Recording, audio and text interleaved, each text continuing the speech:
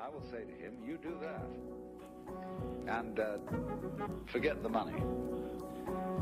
Because if you say that getting the money is the most important thing, you will spend your life completely wasting your time. You'll be doing things you don't like doing in order to go on living, that is, to go on doing things you don't like doing, which is stupid. Better to have a short life that is full of what you like doing than a long life spent in a miserable way.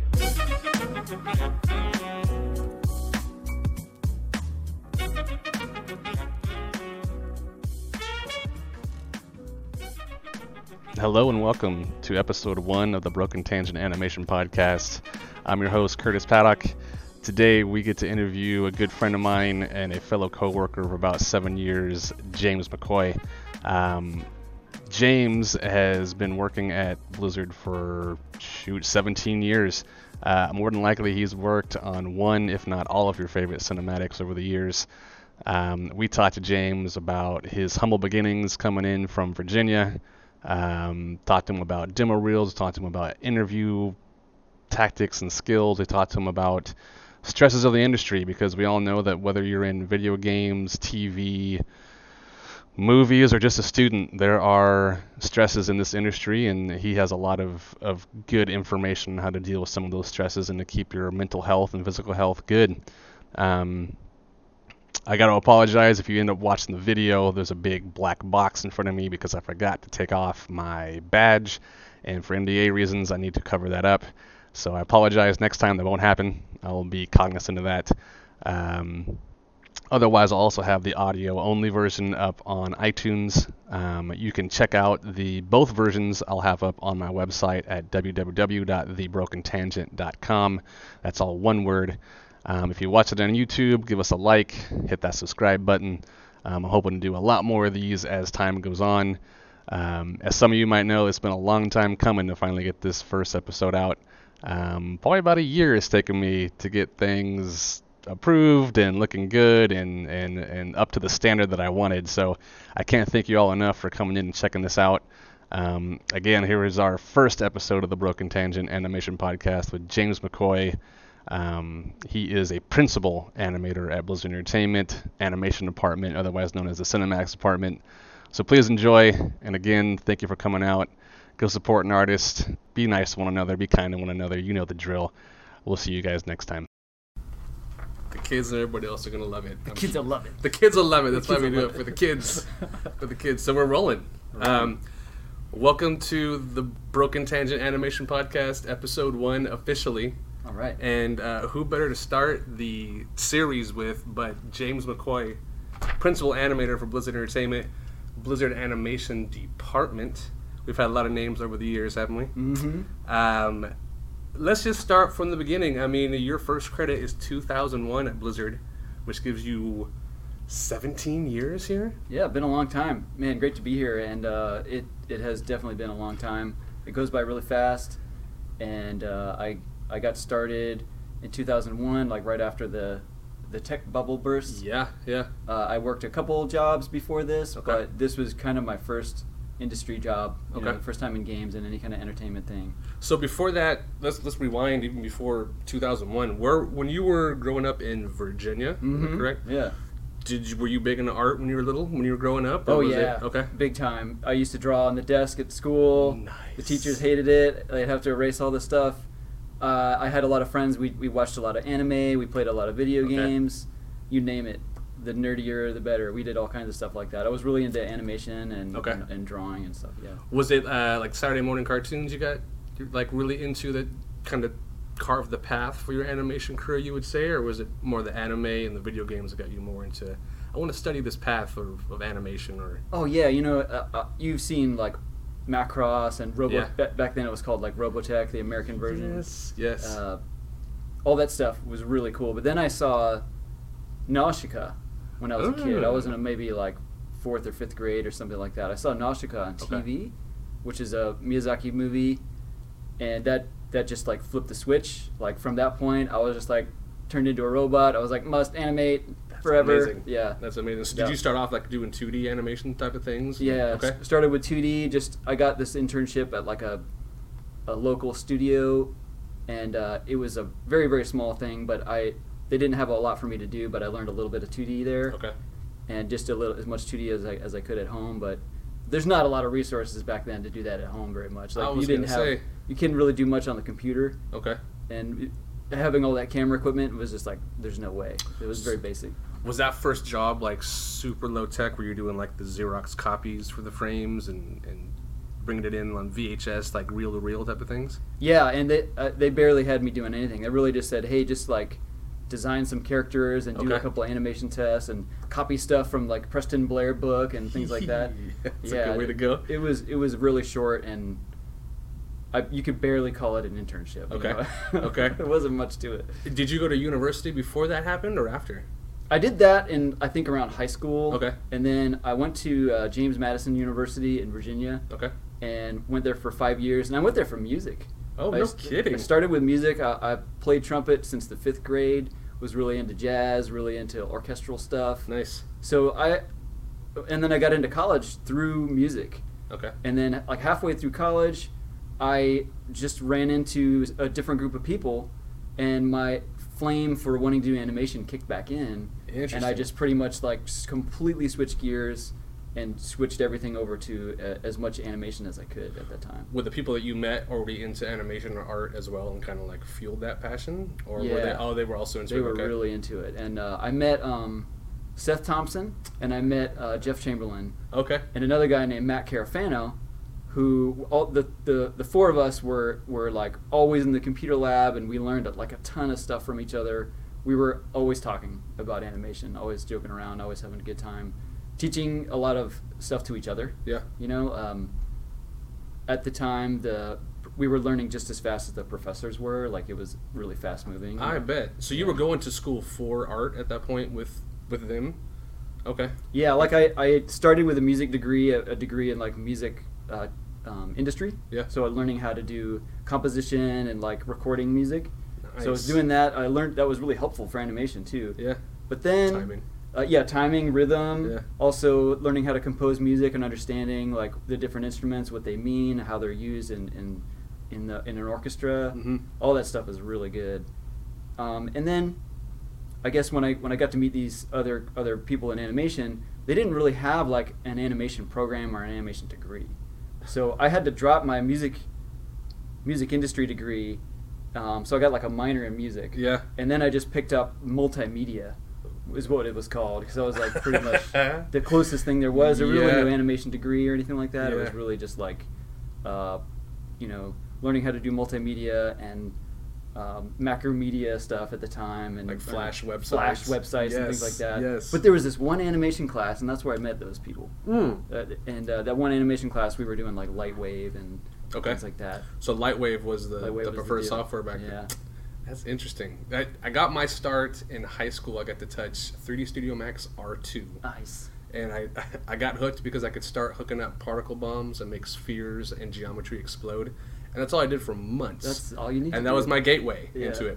So with you changing from music degree to media arts degree, were your parents like, hey, whoa, all of a sudden you want to start looking into the media arts thing? Were they into it? Were they supportive? Or was it kind of like a big change of... They were pretty supportive. Okay, nice. Yeah, nice. They've always been super, super supportive. That's good. My mom and dad gave me a trumpet like a long time ago in like 4th or 5th grade, and I just caught on to music, and I kind of did drop music, but I've always still used it and still really love music after that. Yeah.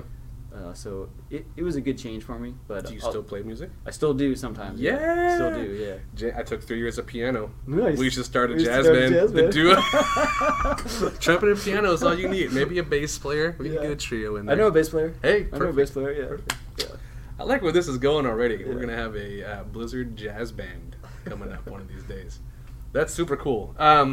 So how long was that program for, the media arts program? That was about 5 years. Oh, wow. Well, the program was about 4 years, but because I did a switch, I ended up doing like 5 years. Okay. And then I also kind of like, I did the requirements for music and the requirements for multimedia, and then I was just like, screw it. I'm just going to keep taking other classes that I think I need. Yeah. So I did the credits that I needed, but then I just kept loading on other stuff that I thought would help me get into character animation at some point. Nice. Okay. You know, like figure drawing, I did. It wasn't required, but I did as much as that as I could. Yeah. And I did like the multi-tracking and recording stuff. I kept doing that because I knew that would be helpful. And I learned like editing, and we still made like little short films. And I did as much as I could. That even though it was extra credit, it wasn't required. Yeah. And where were you finding out to be like, hey, I need to learn life drawing, I need to learn framing, cinematography? Was that just from Seth and Jeff? Everyone just kind of talking, going, hey, check this out, and learning from what was already out there? Yeah, it was kind of like we would meet up and we would go. We planned a trip to like SIGGRAPH one year. Okay, nice. You know, and so we all drove down to Florida to SIGGRAPH one year, a long time ago, and you get to meet industry people, and we were just like extremely fresh college students, had no idea what this industry was about. Yeah.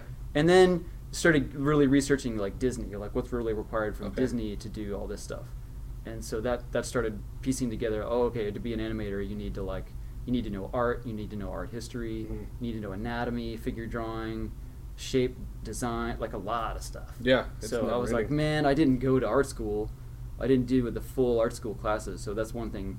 If I were to go back, I probably would have studied more art classes and done a lot more drawing. Okay, I would say more of the traditional side and just figure drawing. That always helps. Yeah. Yeah, I can't say that enough because I am awful at figure drawing. No, you're not. I've gotten better. Yeah. I've gotten better over the years, and that Walt Stanchfield book helps a ton. It's great. It really just kind of opens up the mind to think of, okay, instead of just drawing the figure in front of you, like give yourself a story with each drawing and make sure there's kind of an emotion or character behind each one, which is not what I was doing in college. Let's just say that. When I was in college, I'd say when I graduated, the demo reel was not industry standard, James. Do you feel like when you came out of your program, like your reel was ready for a job, like you were ready to step into it? No? Nope, no way. And the only thing that helped me was I would talk to Jeff and say, what sort of things do you think I need to put on there? Sure. And he would say lots of mechanical, body mechanics, show some complicated actions that we might need. And so I did like swimming, and I did like a little martial arts piece that my buddy Jerry helped me record. Okay. And I did like swimming, running, and a bunch of other things. It was just like maybe like 10 body. It was all body mechanics. All body mechanics. No acting whatsoever. Now you were asking Jeff specifically, was he already here at that point? He was already there, and he was like he was already well into animating. Wow. So he had been animating a lot and learned a lot just by being around at Blizzard. So he taught me quite a lot early on. Yeah. Now when we say, for those not knowing, Jeff is Jeff Chamberlain, who is, I don't know his official title now. I don't know what his title is. When I was there, he was a director. Basically, he called a lot of the shots and directed a lot of the awesome pre-rendered cinematics and some of the in-game cinematics too, I would imagine. Fantastic artist and great director who gives fantastic feedback. So he was here before you got here, and then you jumped in on Diablo was your first project. Is that right? It was a Diablo 2 expansion, just like a little bit. I worked a little bit on that. A little snippet? Yeah, a little tiny bit. Just like a shot or two? It was like they had, do you remember Diablo 2 expansion where Tyrael throws the sword into the Soul Stone, to the World Stone, and then it blows up into like 60 billion pieces? Yes. So there's a scene where like these wraiths come up and they are flying around the room, and they asked me to do the wraiths that are flying in the room. So I'm clipping that in, by the way. I'm clipping that shot in right at the beginning here. That's amazing. Was the first thing I did here, yeah. So when you were animating that shot, how nervous were you? I was pretty nervous. Was that the first shot too? That was the first thing. Yeah. Okay. I was pretty nervous to be here for sure. It was definitely like proving ground. Okay. Time to prove myself. Even then, there was that Blizzard overhang of this is the epic place to work. This is the pinnacle of animation for video games. That's awesome. Because I still remember seeing my first cinematic, which was StarCraft, and watching the Terran, just that opening episode where everyone's exploding in space, and trying to figure out how did they make blood float in 3D Studio Max, because I had no idea what particles were, anything like that. And that really got me into the 3D side more, I think, to try to research and dive into the program more and figure out, like, what can I do with this thing? Yeah. I know I can make things explode. Can I make water? Can I make hair? Can I make grass?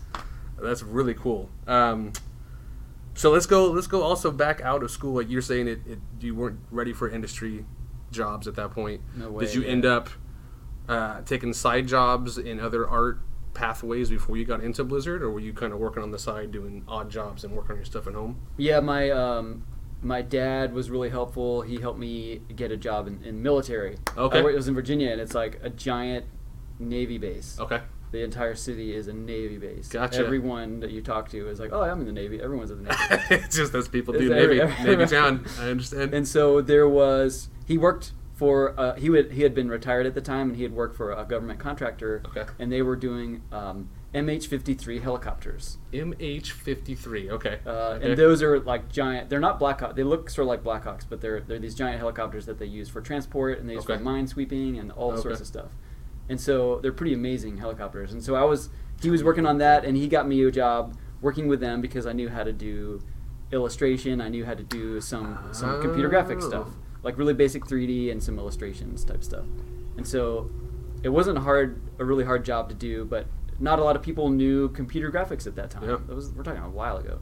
So he helped me with that job, and I worked there for like a summer, and that got me started. It gave me something on my portfolio, and then I went away and I worked at 2 other places after college, and then from there I went and worked at Blizzard after that. Yeah. So you came straight from, were you those other 2 jobs also in Virginia? Those were in Virginia, and those were kind of like, one of them was a really small shop, and it was like 4 or 5 people. We did illustration, we did some basic like 2D games, we did a lot of print work, some web work, a lot of graphic design. Were they getting a lot of military Navy contracts at those studios too? Was that no? This one, those other jobs were in Northern Virginia. Okay. So it was just kind of like local stuff in Northern Virginia, like Alexandria and DC and stuff like that. Because I never put that in perspective. I helped out with a portfolio review for a Houston school, and their main contractors, the little studios that pop up around there, are mainly oil and fuel based. Oh, right. So they get a lot of oil companies or fuel companies that come in for commercials or advertising and stuff like that. So you would get these students who would be showing character animation, and the other 2 portfolio reviewers that were there were from these small studios in Houston who get this work often, and they're like, we never animate characters, you'll never animate lip sync, you will never animate a rocket exploding. But if you want to take that texture you got on the rocket and turn it into a pipe and put some liquid and put some oil in there, you'll get hired lickety-split. Yeah. So it was interesting to be like, oh, I was lucky to be born in California and only know the California side of the industry. Yeah. It's pretty much anything. It's really localized. Minus, I guess there's some fuel stuff out here. There's a couple of BP things, but mainly video games and film out here, I feel like. So with that, were you hesitant to fly out to California for Blizzard at first? Or were you like, this is it, I'm ready for this, let's just dive in and fly out? I was excited, man. Yeah. I remember too, because like my buddies that I worked with at the time were so awesome. Like I remember getting a call from Blizzard while I was at work. Okay. And then my boss was walking down towards me at my desk. And then so another friend of mine, he grabbed a hacky sack and he started doing hacky sack with my boss to distract him. Wonderful. I was like, oh my god. Good, yeah, good man. Was he the best man at your wedding eventually? Yeah. I'll never forget him. Yeah, I'll never forget him. That was awesome. Really cool. So I talked a little bit and then I got an interview and flew out. And, yeah, all that stuff. How long did it take for them to get back to you after you applied the first time? Back then? Back then it was actually pretty fast. There was not a lot of people. Stop it. It wasn't. Stop it. Yeah. I'm just going to say it took 6 months to hear back on my first application. I applied online back then, if you can believe it, and I banked on the fact that I went to art school and that I could test their art in the games. And at the time, I don't know if you know Omar Gonzalez on Team 2, one of the software engineers. He was my interviewer, and he's just like, went to art school? Yep. You like games? Yep. Do you know if there's a bug? Do you know a bug when you see it? And I was like, yeah, like if you fall through the world or if you go through an object. It's like, yeah, those are bugs. Yeah, I know those. Okay, sounds good. That's it. Like, yeah, I'll give you a call in a couple weeks, let you know how it goes. And it was like a 5-minute interview with a test. Now, my test was testing a Warcraft 3 Frozen Throne map. Oh, cool. For a half hour and just writing the bugs that you find as you test the map. Like, way different than it is now. Way different than it is now. It's crazy to see how far it's kind of been pushed in the last 15 years and like where we're at now with everything. So with you, back in 2001, working on Diablo, what really kind of pushed the tech back then, because I'm sure you guys were dealing with a lot of issues for the type of cinematics that we were trying to make back then, and just the computer part we probably didn't have. Yeah. Was there a lot of like technical struggles and just big things where it was like, we need to improve our process or improve the way you work, maybe? Like, can you talk about your process and how you approach the animation side? Yeah, like back then we didn't really have a lot of like restricted process or Okay. like a refined process at all. It was a little bit. There were so few people when I started that we worked that out over the next 15 years. Like there was so much change that happened over that, and it was pretty much like it's always been like this, where every project you pick one thing that you want to develop and put in, Okay. and try to advance. Like if there's this new project has hair, we're gonna try to make hair this time and make it work and really like push it. Yeah. And get people around it and get people to test it, get people to program it, and get people to run it. So it's kind of still the way it's always been. Like you can't do it all in one production. Yeah. But you use each production as like a little bit of a stepping stone to one up yourself and add one more thing. Was it much more Renaissance man, where you were doing like a little bit of lighting, a little bit of modeling? It was mostly yeah. animation. It was, okay, yeah. It was like we were all pretty much generalists. Nice. Yeah. And then I was generalist, but then I quickly specialized in animation and Okay. didn't become a generalist anymore. I really focused on animation, and I did a little bit of everything in the beginning. Yeah. And it was great to learn. Yeah. But we kind of needed to specialize after a while. Yeah. I want to be the fly on the wall where they decided, like, look, we need to have cinematics as a thing forever. Like, this really drives the story of our IPs before we even get the IP out to the public. Yeah. Like how important these short snippets into the worlds are, like, and then now how far we've come with the Overwatch in-game cinematics on top of the beautiful pre-render cinematics. They're almost 1-to-1 now, but like I know the render time is probably half in comparison, but like how close the technology is coming to, like, now we can get this beautiful lighted pre-rendered looking cinematic in half the time that it used to take 10 years ago. Oh yeah. It's Overwatch amazing. is really, really good. It's really, really good. Yeah. That's awesome. Let's talk about some demo reel stuff. Yeah. From the experience that you had, what would you say the biggest mistake you see in demo reels that you would have to either give feedback on, or you would see coming through, like, just applications and things from like that? You know what I see a lot of? Sometimes I'll see a lot of really good people, and they will have like 100% studio work. Okay. And that's good, Yeah. because you can see that they have that quality of work.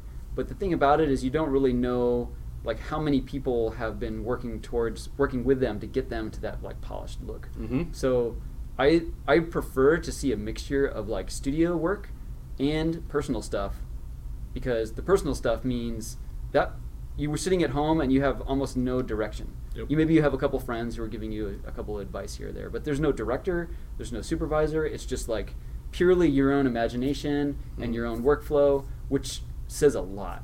Yeah. If you can do something at home, like very, very high quality, it shows you have drive, it shows you're very patient, it shows you have the willpower to just keep going and working on your animation every night, even though you got like your whole other life to live and another job or whatever. Yep. It shows a whole lot.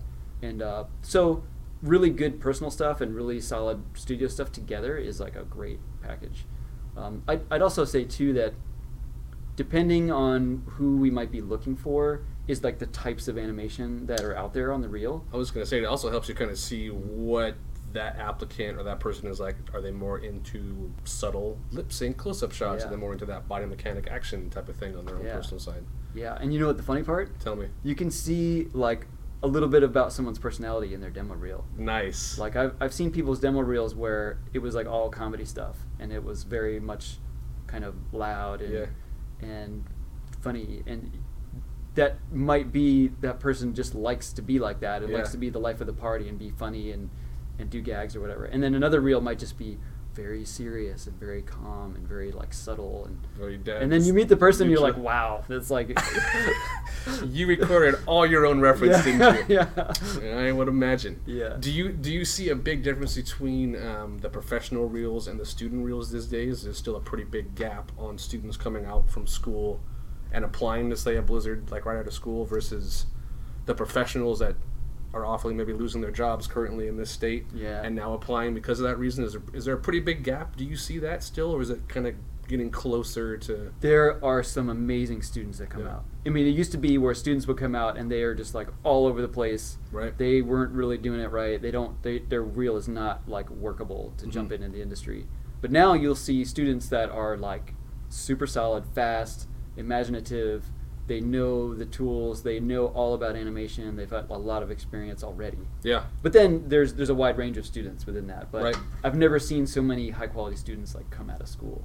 And it's probably because of like all these online schools. These online schools are crazy good right now. Yeah. There's a lot of them. I honestly wish that I would have been into the university side 10 years after I went. Because I went to, I think 2000 was when I started school, and it was the same thing where it's like internet was still brand new. Yeah, I was still wearing my pager probably, and there really was no resource on the internet other than like the behind the scenes on Toy Story or Monsters Inc. And that was the only glimpse you kind of got to see behind like, oh, so that's how animation is made. Yeah, we're not doing any of that at my school. So there's a lot of times where you sometimes knew more than your teacher, and would have to kind of adapt from there.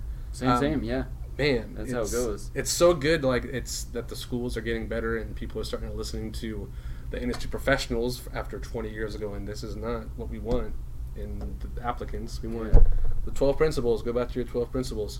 And even when I luckily got in here doing face effects, I still wasn't familiar with the 12 principles. And when we started doing that class, it was like, let's do them. Let's do them. You know what I mean? Because you could use some practice, and everyone could use practice on their 12 principles, no matter how many years in the game I think you've been in. Yeah. I don't know if everybody knows this, but you were our first student.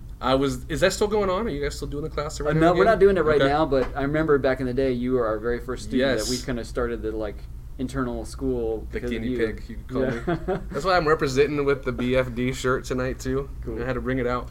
So let's go back to student reels. What would you say, as an animation student, that you would tell someone to focus on while they're in school? Would it be the 12 principles? Would it be maybe just lip sync? Would it be body mechanics? What do you think is most important for people in school right now to kind of focus on? You know what? I kind of wish that I could one day develop a program for school, because I see a lot of schools doing it right with free tuition for Curtis Paddock. We'll just put that in right now. Yes, but I feel like what is missing is that a lot of schools will ask you to do an entire short film by yourself or maybe one or two other people, and it's super brutal. Like the honest thing about it is that you rarely ever have to work that hard or in that type of environment, even when you get a job. You're still going to work really hard, but you won't have to do everything by yourself. So what I would say to people nowadays is that do baby steps. Okay. Do baby steps. Don't jump into a really ambitious film if it's your first film or two. Yeah. Literally start with one shot and then make it really nice and solid and do the whole thing. Sound, animation, editing, make it as small and good as possible, and then work your way up and do just a little bit more for your next one. Okay. Do quality, not quantity, is really the thing about it. Okay. And take baby steps and work your way up. Don't do something really big and elaborate.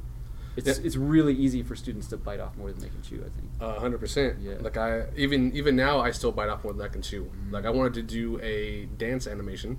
I found a great choreography online with great references, a forward-facing camera. I could see everything clearly, and I'm still blocking it out 600 frames later. Oh wow, yeah. So I ended up putting that on hold. So I need something small and easy to digest. I went back to a run cycle and attack for 30 frames or whatever. I couldn't agree more. Do you also feel like going back to just a bouncing ball every now and again is good for someone to do, even coming out of school? You might have been doing that in school already. You never can do enough of that stuff. Yeah. You never could do enough of it. And I think doing it, say you've done a bunch of bouncing balls, it's really good to do it maybe a little different every time. If you've done it in 3D a bunch of times, why not try doing it in 2D? And see and stretch out that way, and then you get a whole other different understanding of it. That's scary to think about. Yeah. Do a little flip book with the Post-its. I could probably try that out. Yeah. But there's a lot of really good 2D stuff out there now. Yeah. So I'm starting to just barely get back into 2D right now. Are you playing with Toon Boom at all and getting into that side? I started using Krita. Oh, okay. What's Krita, that? which is a open source. It's basically like an open source Photoshop. Oh, okay. It's made for painting. It's a painting tool, so it even has like more than Photoshop. But Okay. it also has animation timeline and really good onion skinning. Stop it. It's pretty dope. Yeah. Okay. It's great. You mark that down, Yeah. people. Yeah. Open source is always good. And it's free open source. So. My favorite word right there. But they like donations. Yeah. Okay. Yeah. Support them. Yeah. If you guys are using it, support them. Maybe we can get sponsored. We'll see. Again, with the lighting and with the tables and everything, this is going to be the best you'll ever see this podcast. So we're going to put that out front. Let's talk about your style. Do you think you have a style when you animate, or do you think that it's constantly kind of evolving as you work on shows? I think it evolves. I definitely have like certain things I do the way I work. Okay. I have spent most of my time working at Blizzard doing like a lot of like heavy realistic type of stuff. Yeah. So that's what I know. Mhm. That's what I'm used to doing. And the more that but I want to get more comfortable with doing stylized, exaggerated stuff. So I have a lot of fun doing that because Yeah. it's a huge new challenge, and I'm always like I'm never quite pushing it enough. I need to get wackier and crazier and push myself in that direction. Did you get a chance to work on the Hearthstone musical cinematic? Yeah, I worked on Hearthstone musical, and I also worked on the Junkrat piece too. Okay. And those were super fun, and those Yeah. were areas which I want to move towards because I like that stuff a lot. And Okay. That's what I'm really digging. Did you shoot a lot of your own live reference for those shots that you were We working did, on? yeah. Okay. We did, yeah. Did you find that your acting also changed too when you were trying to get Oh more- yeah. Oh man. And the thing that I was really blown away by, there was one guy that worked on that named Joe Hallmark, and he brought this effect that they did from Blue Sky, where especially for the really cartoony type stuff, he would record himself. He basically would slow down the audio clip first. He would slow it way down, and he would record himself doing it with a slow audio clip, kind of like slow motion. Okay. But he would still try to punch it up as much as he could and exaggerate it in slow motion. Oh, So interesting. then he would bring it back after he recorded it and he found the good take. He would bring it back to real time, but now the real time is actually inhumanly fast. Yeah. And it feels like a cartoon all of a sudden. So his reference actually was like mega punched up. So ever That's since then, I'm like, really oh, awesome. that's really the way to do it if you're going to do reference for exaggerated stuff. Crazy. Where did he learn that from? Is it It was some Blue. I Sky? think it was Blue Sky. Yeah, he learned it at Blue Sky. Wow. It's a really good technique. Because I've been telling people about your technique you told me a long time ago just with lip sync, where you animate it to the T up front, and then you bump it back 1 or 2 frames, and with the eye, it just somehow just feels better with the viewer eye versus what the mouth is doing and what the viewer is seeing. Yeah, the 2 frames tends to be what feels like locked into place. Yeah. Yeah. So going back to workflow, do you have a different workflow when you go from that humanistic, heavy, pre-rendered cinematic look going to the Overwatch Junkrat cartoony feel? It's kind of this. It kind of depends on what type of style. Like for the cartoony stuff, I really like to do step poses and really focus on that and step, keep working on these poses that feel like snappy transitions and snappy actions. Yeah. And overshooting and making sure that feels good in like steps. Okay. On 2s and 4s. Yep. And then I just keep working in that for as long as I can, and then just keep breaking it down till it's almost on 1s. Nice. And then it's like when you spline, it's kind of like, oh well, it's not much different. Isn't that done, huh? No, don't worry about that dream killer. The on dream ones. killer. I No. hope you talk about that in your podcast. I too. have. I've got a clip recorded about the dream killer. That was probably my first You episode. can have a whole episode on Yeah. the dream killer. Copyrighted. Yeah. Stamped. And then for the realistic stuff, it's kind of more like a lot of reference, like a lot more shooting reference over and over again, and sharing that with people, like the director and the soups, until it's like really close. So for that stuff, we actually get as close as we possibly can with reference. Okay, so that way director approves live reference. They approve the live reference, and it's not that crazy different than the final. Yeah, you're almost animating 1-to-1 at that point. I wouldn't say it's 1-to-1 because even the really realistic stuff, you're still like taking what you have and you're cutting out all the noisy stuff, the stuff that doesn't really make sense, that's not important. You cut that out, and then you're still amplifying the moments that happen. Like even say like an eye dart in a realistic live ref is going to be way amplified. Like if you see the eye dart in the live ref, in the animation I might have everything on the face move with the eyes. Kind of shit. The entire face will move like with the eyes to exaggerate it. You don't see it the same way, but it feels better because it's like you need to exaggerate the fleshiness like times 10 for the really realistic stuff. That's interesting to think about. That's a whole different style. They're very, very, very different. We even have like among the crew, there's a lot of people that they just kind of do this, or they just kind of do the exaggerated stuff. They just kind of focus on that one thing. You don't have to be good at everything. You don't need to do that. Yeah. I think a lot of people try to. It's hard enough to get a demo reel under a minute, especially if you have a lot of work, and then to be like, well, what do I put in the demo reel? Do I put body mechanics? Do I focus on acting? And I think in the end, the studio that you're applying for, I think, is going to help you figure that out. But do you think if someone is putting in the reel both body mechanics, acting, the cycles, is that too much to throw at like a cinematics company like this, or should they more focus it on, like, if you're applying for Blizzard Cinematics, you should put cinematic type shots, or if you're applying for Rockstar Red Dead Redemption team, you should put more video game loops as primary? I would say every company that you're going to apply for, customize everything for that company. Okay. Remake your resume, your cover letter, your interview style, your demo reel specific for that company. Do you feel like making Blizzard coasters would be a good thing to include? Coasters, in the demo reel? coasters, a coaster, maybe $20 bill or something you want to throw in there too to help your chances. Yeah. What else have you got, James? You brought notes. Let's see if we could be professional about this. Professional. Here's a good one. How do you feel about just stress and pressure in just being an animator, or even just being in the video game industry? Yeah. Go ahead. I'm not going to cut you off. No. I was going to say, do you have certain things that you like to do to either just de-stress and kind of refocus your attention on animation, or that kind of depends on the day and the mood? It can be a really tough industry because of, like, for any like game film company, it can be really tough for the hours, and then the pressure of, like, I have to walk in and have, like, brilliant animation every day. That's really hard to do every day sometimes, right? So there's a lot of stuff you can do, and I think the best thing you can do that I would tell people is, like, your mindset is just you're gonna get stressed because there's pressure or responsibility or many other things. You're gonna get stressed. You're gonna get stressed, and typically most people think of stress as like, oh, that's a bad thing. That if I get stressed, it's going to affect my health. I'm going to die sooner because I get stressed or something, you know. For me, it's gray hairs. and to some degree that might be true, but the more that because I study this stuff a lot. I've been through a lot, and I've studied this stuff and talked to a lot of people about this. So I think the new thing that I focus on is that if you have a positive or negative outlook on the stress in your life, it will change your entire life. So if you have a negative effect, if you think stress is negative and everything around you is kind of negative, I need to be calm. I need to calm down.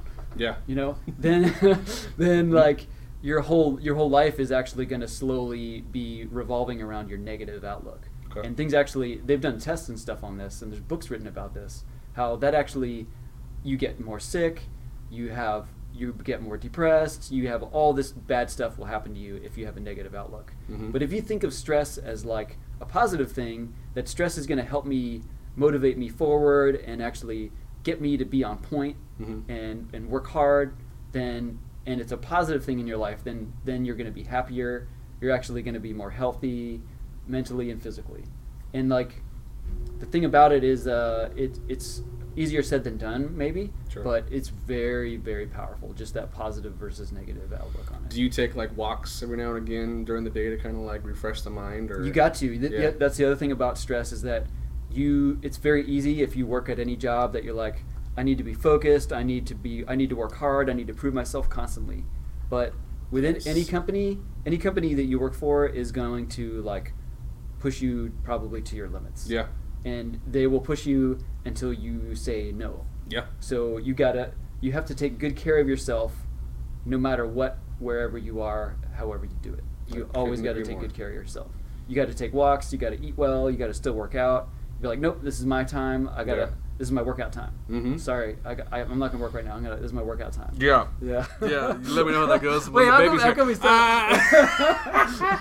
You know what? I agree 100%, and I am awful at trying to find extra time to go to the gym these days. Well, it could be whatever it is. Yeah, I do the walks. I see you do the walks. I've been on walks with you. Like, yeah. The walks are really helpful. Yeah. It could be even like, just sometimes I'll even like, just go to my car, or I'll just talk on the phone with somebody for a little bit. There you go. Yeah. Just to get out of the mind Just space of animation for a little bit. Get outside, get in nature, take a break. Yeah. You can never, the breaks are always good. Sometimes you need a break when you don't think you need a break. Yeah. Yeah. Yeah, contrary to popular belief, you can take breaks. You can take a little relaxer to yourself and recharge. Yeah, man. You got to take good care of yourself. You have to. You have to. I mean, even just staring at a screen for 6 to 8 hours a day is rough enough. I'm now trying to get better at wearing those gunner glasses at night. Yeah. Like I bring eye drops now for occasional eye drops. I need like constant eye drops. Holy smokes! I went to my first eye doctor in probably like 10 years. Damn. And he said, surprisingly enough, I'm doing good. Yeah. The little high blood pressure. But I took this crazy thing where you stick your eyeball in, and it takes a scan of your eye. And he was able to see like the 3D model of my eyeball. So he zoomed into the veins that connected to my pupil and to my iris. He's like, okay, well, let's go look in here. My God. And I'm sitting there going like, this is my eyeball right now. Wow. I'm like, okay, can you see if I got cancer in there too? Because please, it was crazy the technology they have to look at that stuff. He's like, you know what? You should probably use some eye drops more often to keep it moist. Moist. Thank you. Yes, and the dryness is what kills everything. So wearing those glasses lately have been helping with just the dryness and just the tiredness of the eyes. I'll even turn my monitor like way the hell down. Since I'm animating, I'm not doing any lighting. I don't need to. I'll turn my monitor so it's like way less brightness and contrast. Just people come by like, man, your monitor's dark. Yeah. Do you got lights on too where you're at? Not bad. Okay. It's not bad. Yeah. Because when I was here, it was a little bit of a cave where I was at. Yeah, you were in the cave. The boys where I was at like the dark. I don't know what's what's better or worse to have. I think having a little bit of lighting is good. Yeah. But not a cave. A cave is probably better. No, I survived. I looked like a zombie after year 3, but we were good. One thing I've been getting into recently is trying to give better feedback. Because I think I've also learned from you is the more you give feedback and the more you kind of step out of the animator role into the director role in your work, the more you kind of see that maybe you didn't see when you were animating for 2 hours or 3 hours on it. What are some tactics that you use to better help your own like inner director to kind of see maybe not necessarily like issues with your work, but ways that you can improve your animation before you get into like your dailies, before you show your director or something like that? Oh, about giving feedback. Yeah. It used to be that when I first was learning how to give feedback, I couldn't just like sit down with someone and open their shot and give them feedback. Yeah. I'll be like, I don't know what to tell you. It looks weird. It looks weird. Fix that. I had to practice giving direction, and I literally had to do my homework before we went to dailies. Medic! Pardon me. What did I say? Maybe we'll cut that out. Maybe we won't. Keep it live. Continue. Wrong pipe. Oh, shit. Take a pause. Okay. Take a pause, yeah. And 3, 2. Oh, mind the tears. Oh, man. That's just good stuff. I'm sorry, James. How much did you put in there? Not much at all. It was honestly just the wrong pipe. Ooh, I gotta drive home too, so it's just a little. I can't stand when that happens. Oh, yeah. After you hit 40 years old, that happens all the time. Oh, don't tell me that, James. Don't tell me that. Whew. Okay. Thank you. Let's see. Giving direction. When I first had to do it and was giving direction to a lot of people, I would sit down with them and I would say, I don't know what to tell you. Just keep working. Work harder. Yeah, do it better. Were you better. At this point, were you already a supervisor, or is this like when you first came into Blizzard and you were just giving feedback to people on like? I just dailies? became like I started out as an associate to animator to like lead and supervisor almost de facto because I was just the person that was frustrated. Yeah. I was like, we don't have stuff. We don't have tools. We don't have a person in place to tell people what to do. We don't have systems. We have nothing. Yeah. So I just started doing stuff. I so claim the lead role. I didn't even want that role. Yeah.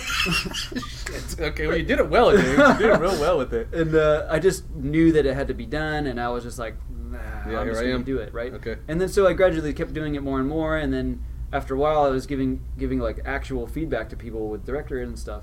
So I had to what I had to do is like look at the animation for a while and sort of study it and really get my words together first at my desk.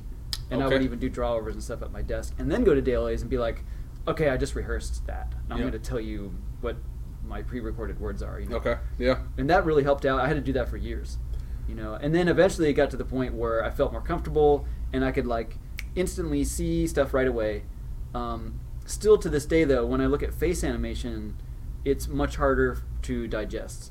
Like face a lot of things going on. There's so much going on with the face, and the body, and your head is on top of your body, and it's moving. It's a moving organism, and the face is like a subset of like your skeleton. It's a very small part of your whole skeleton, you know. So with the body stuff, you can see right away. Face is like a lot harder to digest. So I would even ask people to like shoot out their work and just show me the face. So the face cam view. Just the face cam, because I know what face cam looks like. It looks weird. Yeah. It doesn't look good. But I know what a good face animation will look like when it's isolated. So that would help me like really nail down what might be going wrong with the face. So back in the days, you were like, man, I don't know what to tell you, but it looks messed up. What were you going back to kind of help like learn to give better critiques or better feedback? Were you going to particular books or websites, or were you just kind of? It was a lot of listening to what other directors would say over the years. Yeah. Like all these other directors that we work with, and it would just be principles, and I would go through my checklist of stuff that I look for. Okay. You know, like does it have weight? Does it look believable? Does anything? I would look at the things that stand out the most as like that's a problem, because the best animation is like when you see character, you don't see animation. Yep. That's the ultimate goal for everything. You don't want to notice anything but character. Yep. And you don't want to see any mechanics problems. You don't want to see anything but like that stuff. You hear that, kids? You go through all of this time at school, try to get to the best studio you want to get to, and the end goal is you don't want your animation to be seen. You want it to be unnoticed. Nothing sticks out. It's got to be smooth as butter, and it just looks normal. Yeah. It looks like a believable character. Yeah. And that takes a lot of practice. You have to really really know the character and know what to look for. That was the thing about direction, is that when you give direction, you have to know the character and know what is on model and off model. And that takes a lot of research. If you get a brand new character that no one's ever messed with before, that's danger, because then no one knows what the character is yet. And it sometimes takes like a lot of people to figure that out. It's not always that one person will figure it out. Like a lot of times we'll work on a whole show together, and everybody will figure out one little element about the character that we didn't know.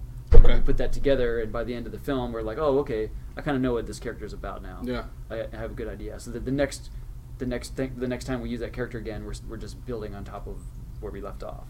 You're like, that pose is definitely that character. That pose is not the character. Yeah. Don't go that far, type of thing. The best way to learn is what not to do. Yeah. So after talking to a lot of people at like Disney or Pixar, they sometimes they have enough time in the beginning to do like several months of pre-production and figure the character out. R&D. And they usually say stuff like, okay, we don't know exactly what the character is, but we know what they're not.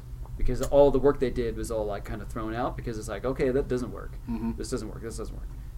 They try all the obvious stuff, and they find out what doesn't work, and then they're left with these other really key ingredients, these really rare moments where it did work, and then you're like piecing this character together. Yeah, it's easy, right? Yeah, just animation is easy. It's easy. That's the topic of next week's podcast. Animation is easy.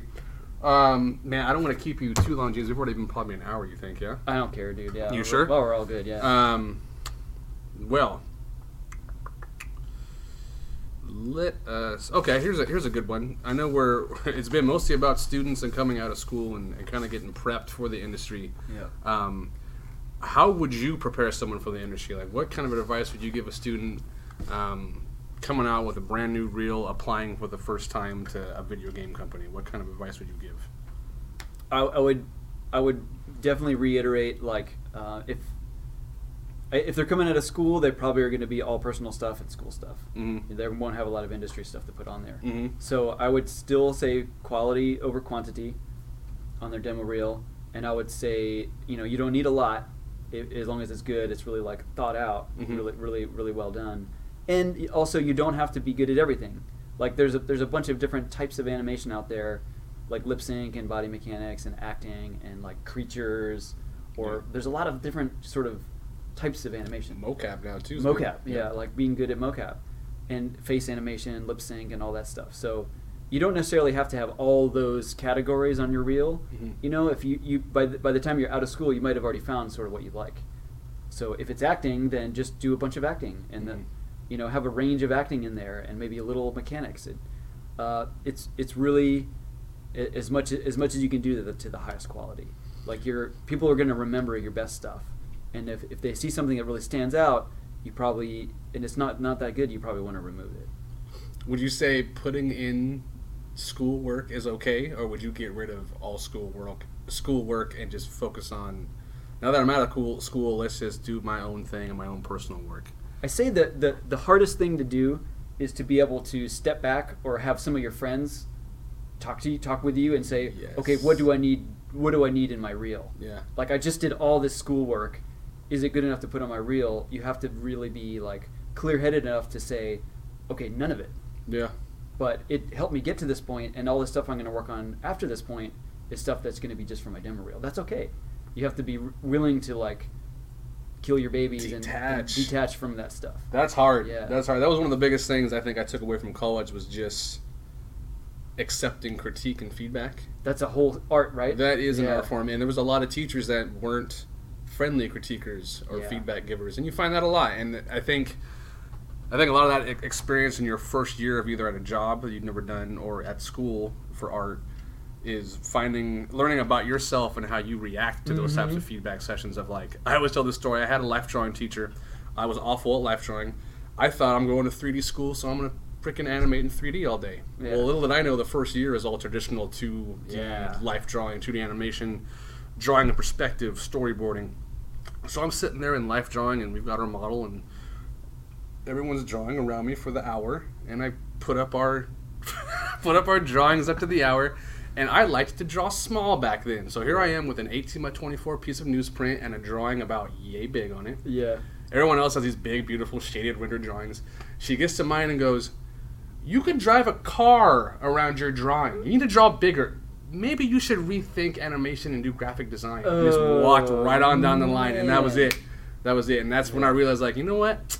It's time to either step it up or ship it out. And sometimes those critiques really kind of push you. Yeah. But again, it comes down to, I think, how you internalize it, and take it positive. Don't take it negative if you get that kind of. Seriously, if it's something you want to do, never give up. Yeah.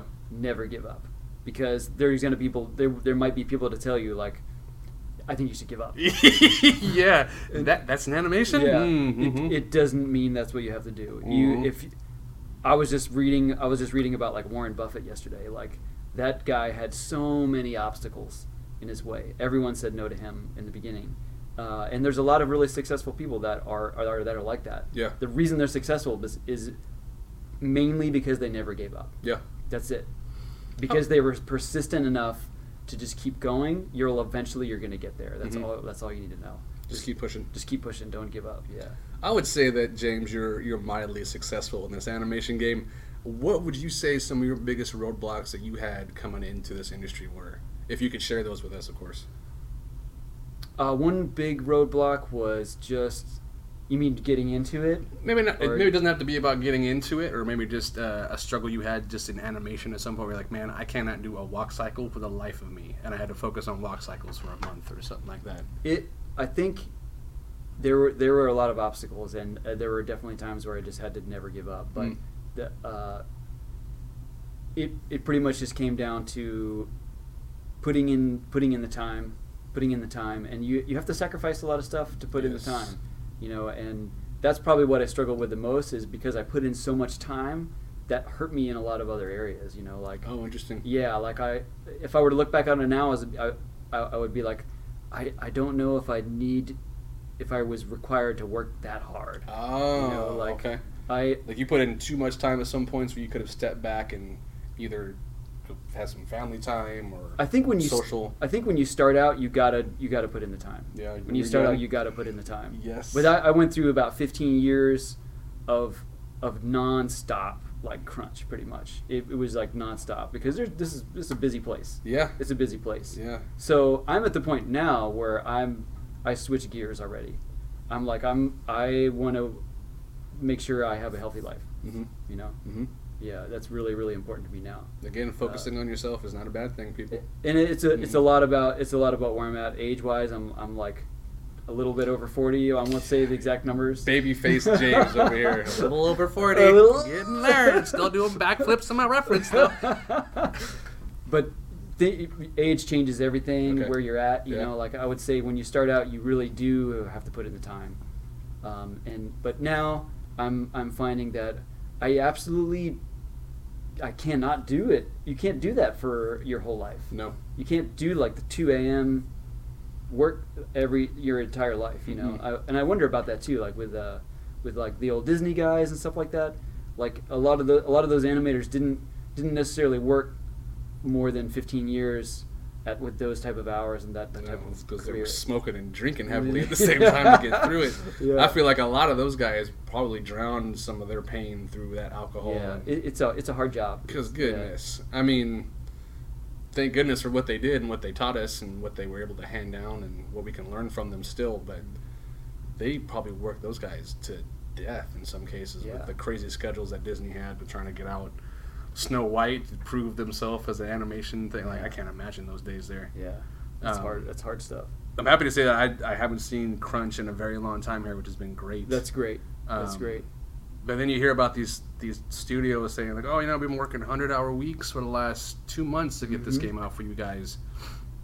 Do you ever feel like that type of pressure comes in on you when you're working? Like you have the pressure of the Blizzard fans, like, oh my god, I need to make this shot epic to kind of show these fans that I'm here for a reason. Do you ever get like that type of pressure outside your field? Every single Do shot. you really? Everybody does. Okay. Everyone wants to work really hard. Yes. Everyone wants to work really hard. Everyone like has that in them, that fire to like want to make stuff as good as they possibly can. Yeah. And we always try to do that with the time that we're given. Yeah. You know. I found that as a new pressure when I got in here because I had so much pressure before getting my first animation job in cinematics. It was crazy. The pressure at first was just me personally, my own goal. Like, I need to get an animation job. Mm-hmm. And then I got that goal, and then it was this new pressure of, like, now I need to prove why I'm here. Mm-hmm. And now I've got X million amount of people's eyeballs on this work that I never thought about. I go back to, I wish in college I would have thought more outside the box, where I was more competing with my fellow students and not thinking about what they're producing outside of school and looking at the animation that was done in like whatever games were out in 2001, 2002. And then I got out there after school and I was like, holy shit, I was working on the wrong things. I didn't even focus on walk cycles or nobody's telling you what to work on. Nobody. No one's Back gonna then tell you it was just nutty and Wild West. And in some cases you would have teachers that said they were in the industry and really weren't in the industry, and you had to kind of deal with things like that. Yeah. It's been a crazy turn.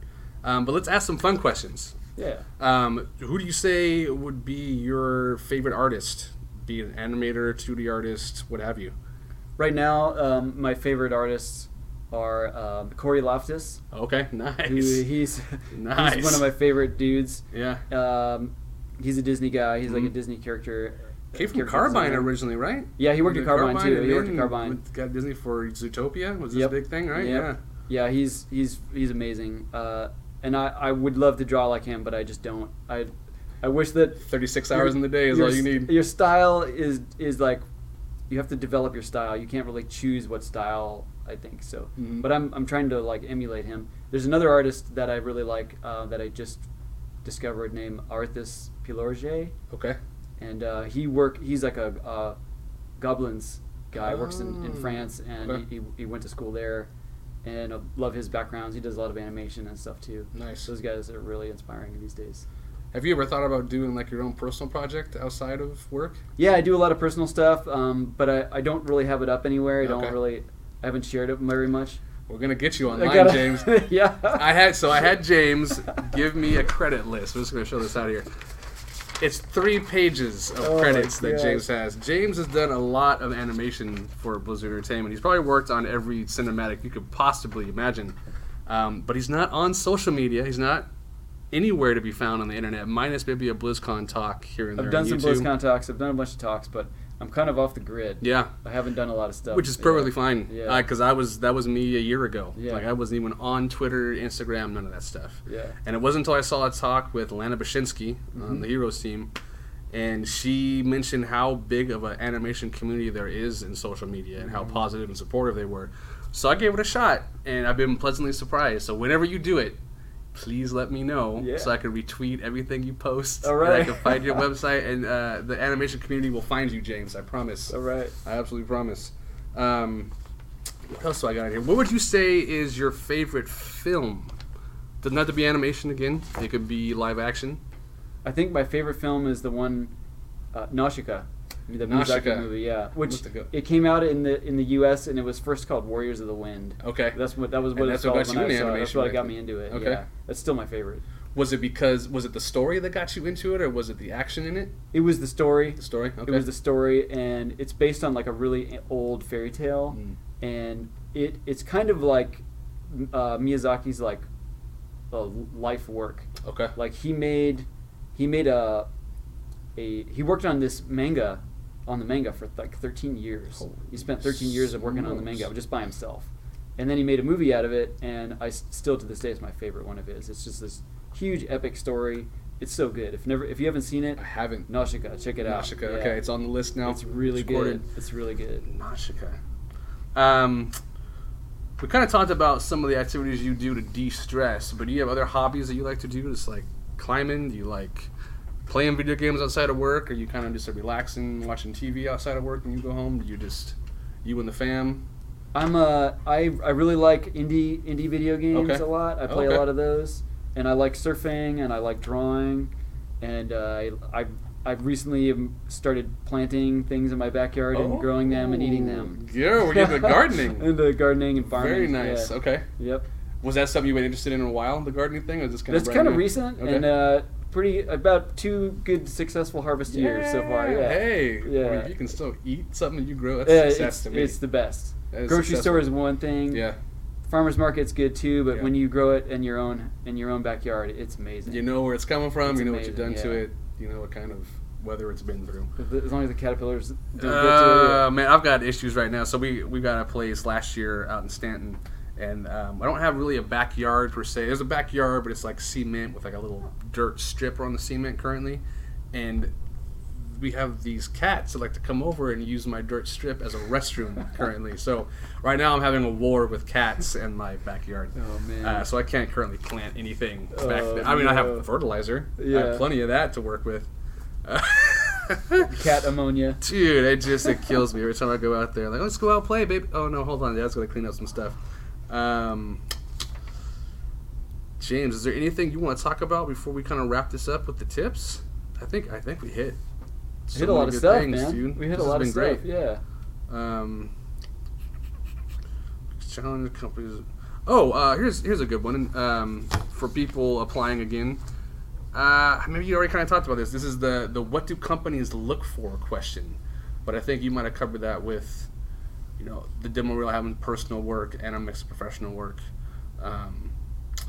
Could you talk anything about maybe if you get to that point where you're talking the phone interviews, like what you like to see in a phone interview or a face-to-face interview? I would definitely talk about that. Okay. I think what I would say for our company as well, any other company, I think what people look for. Let's say for any other company for now, just Yeah. for To be safe. Yeah, just to be safe, So I would say most companies are going to look for if you understand the craft. The first thing they're going to look for obviously is like how you deal with animation. What level of animation are you? Are you a solid animator?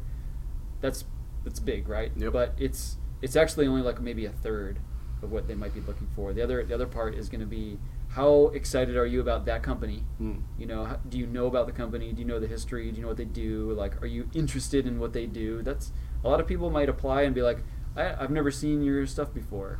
And I've had that. Believe me, that happens like all the time. You need to know everything about where you're applying. Everything.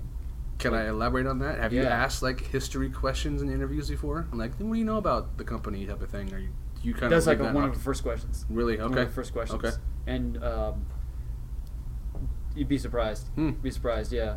So you need to know a lot about where you're applying, and if you don't know, if there's things you don't know, then show them how excited you are by asking questions. Yes. You know, and ask a lot of questions that are interesting. You know, and then the third thing, I would say if there's three things, it's like your craft, how excited you are about the company, and then the third main thing is just like your demeanor. You know, how professional you are, how well can you work with people.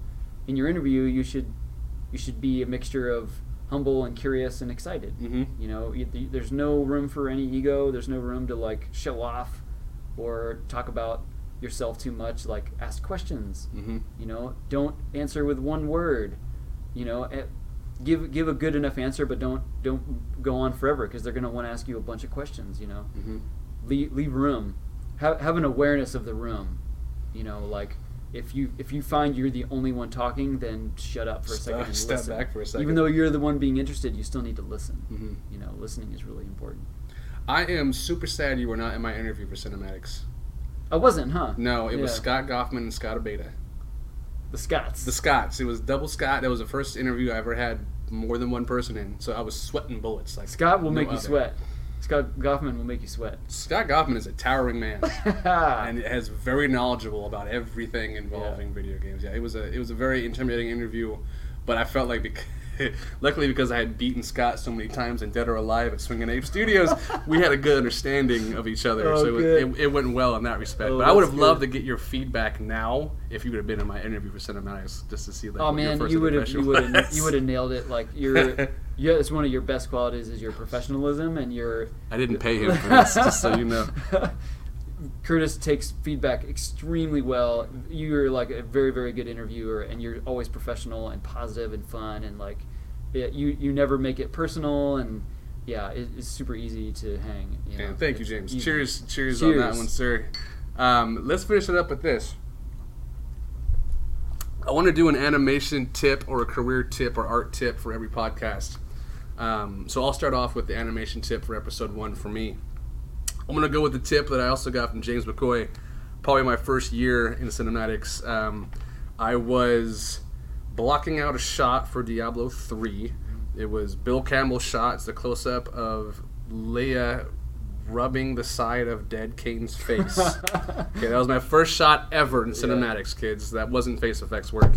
And I went super subtle, because I thought in my head, like, man, Diablo 3 is just humanistic, it's subtle, it's realistic, this should be really subtle, just with some nice overtones and interaction with Deckard's face. And the first thing James McCoy tells me is, go big. It's so much easier to go big and then pull it back than it is to go super small, super subtle, and then make that bigger. Yep. So my tip is go big with your poses up front. You'll thank us in the long run, because it is so much easier to pull poses back and pull exaggeration back than it is to add more to it. So that's my pose of the podcast. Yeah, good tip. James McCoy certified. Right And I got that from Tex Avery. Oh, nice. Tex nice. Avery tip. Okay. Cartoon days. Yeah. Damn, I was hoping I was doing an original McCoy tip. Nope. We're gonna scratch that. And Nothing is original. Nothing. Man, okay. So what original tip do you have, James? Could you throw one out there? Yeah, let's see here. We've had a lot in here already, but we're gonna We had have one more. Let me think if I had to say like one. If I had to say one tip, what would I do?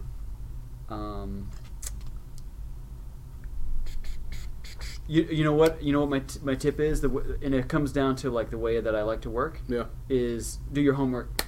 Okay. Do your homework. Like Okay. whatever subject matter, whatever shot you're gonna do. Yeah. The first thing I do before I do anything is I ask a lot of questions to wherever the project came from. Yep. Like I'll ask a lot of questions to the director, like all about what is the shot all about, what's the context, what happened before, what's going to happen after, what does this character need, tell me everything you can think of about this character. I'll ask a million questions till they're like exhausted. Awesome. You know, so you do your research. So you ask questions, and then I'll get in the headspace of whatever the subject matter I'm doing. Like if there was one time where I had to do like a creature, you know, and the creature would like swim in this special way, and I had to figure out how I was going to swim. So I had to research like how swimming movement happens, and I didn't know anything about that. So you got to do all your homework and do all your research. So by the time you're starting your shot, you know everything there is to know about your subject matter. And that it takes a lot of time, but it just makes everything easier. And a lot of people are either too lazy to do that. Yep. They don't think they need it, or they just think, oh, I'm just going to wing it. I'm just going to start working. I just Awesome. want to start working. But Just jump in and go. just jump in and go. The straight ahead approach. Yeah, don't. I never like to jump in and go. I like to really think about what I'm doing first. As a side note, was that swimming reference the shot for, is it Frozen Throne, the Nagas swimming through the water? Yep. We're going to cut that in on the video, too. That scene Yeah. is great, where they're coming up from the depths, right? Yeah, that one. I think Ben worked on that one. Okay. But the one that I had to do was when they're squirming on the beach. They're Right slithering on after the they came beach. up on land. And that's still to this day one of the hardest shots we've done because we didn't necessarily have the rig I was going to say. to do that. Yeah. And so we had to me and the rigger work together to figure out the rig and then figure out how to do the blend the torso into that snake body. And I'm sure there's a million easier ways to do it now, but we did a very getaway back then. Oh my Yeah. god. Was it all FK too you were using for the spine and tail to make it slither, or was it a procedural thing we had hooked up on the spine to help that blend? It was kind of just all FK, Oh. all FK tail, yeah. And then it was just like a manually blending it into the torso. Hot damn. Yeah. Oh, damn. It came out great. Cool. It was a cool shot. That was a great shot. No one noticed. No, it's movie magic. Yeah. You don't know what we hide behind those cameras at Yeah. all. Well, James, thank you very much. It's been fun. Let's Thank wrap it up you. there. Yeah, man. Thank you. Yeah. Appreciate it. Again, the Broken Tangent Animation Podcast, Episode 1, with James McCoy, Principal Animator for Blizzard Entertainment, Animation Department. Thank you again. Cheers. Cheers. Thank you, Dee. Yes. Signing Sometimes. off. Yeah. Brother.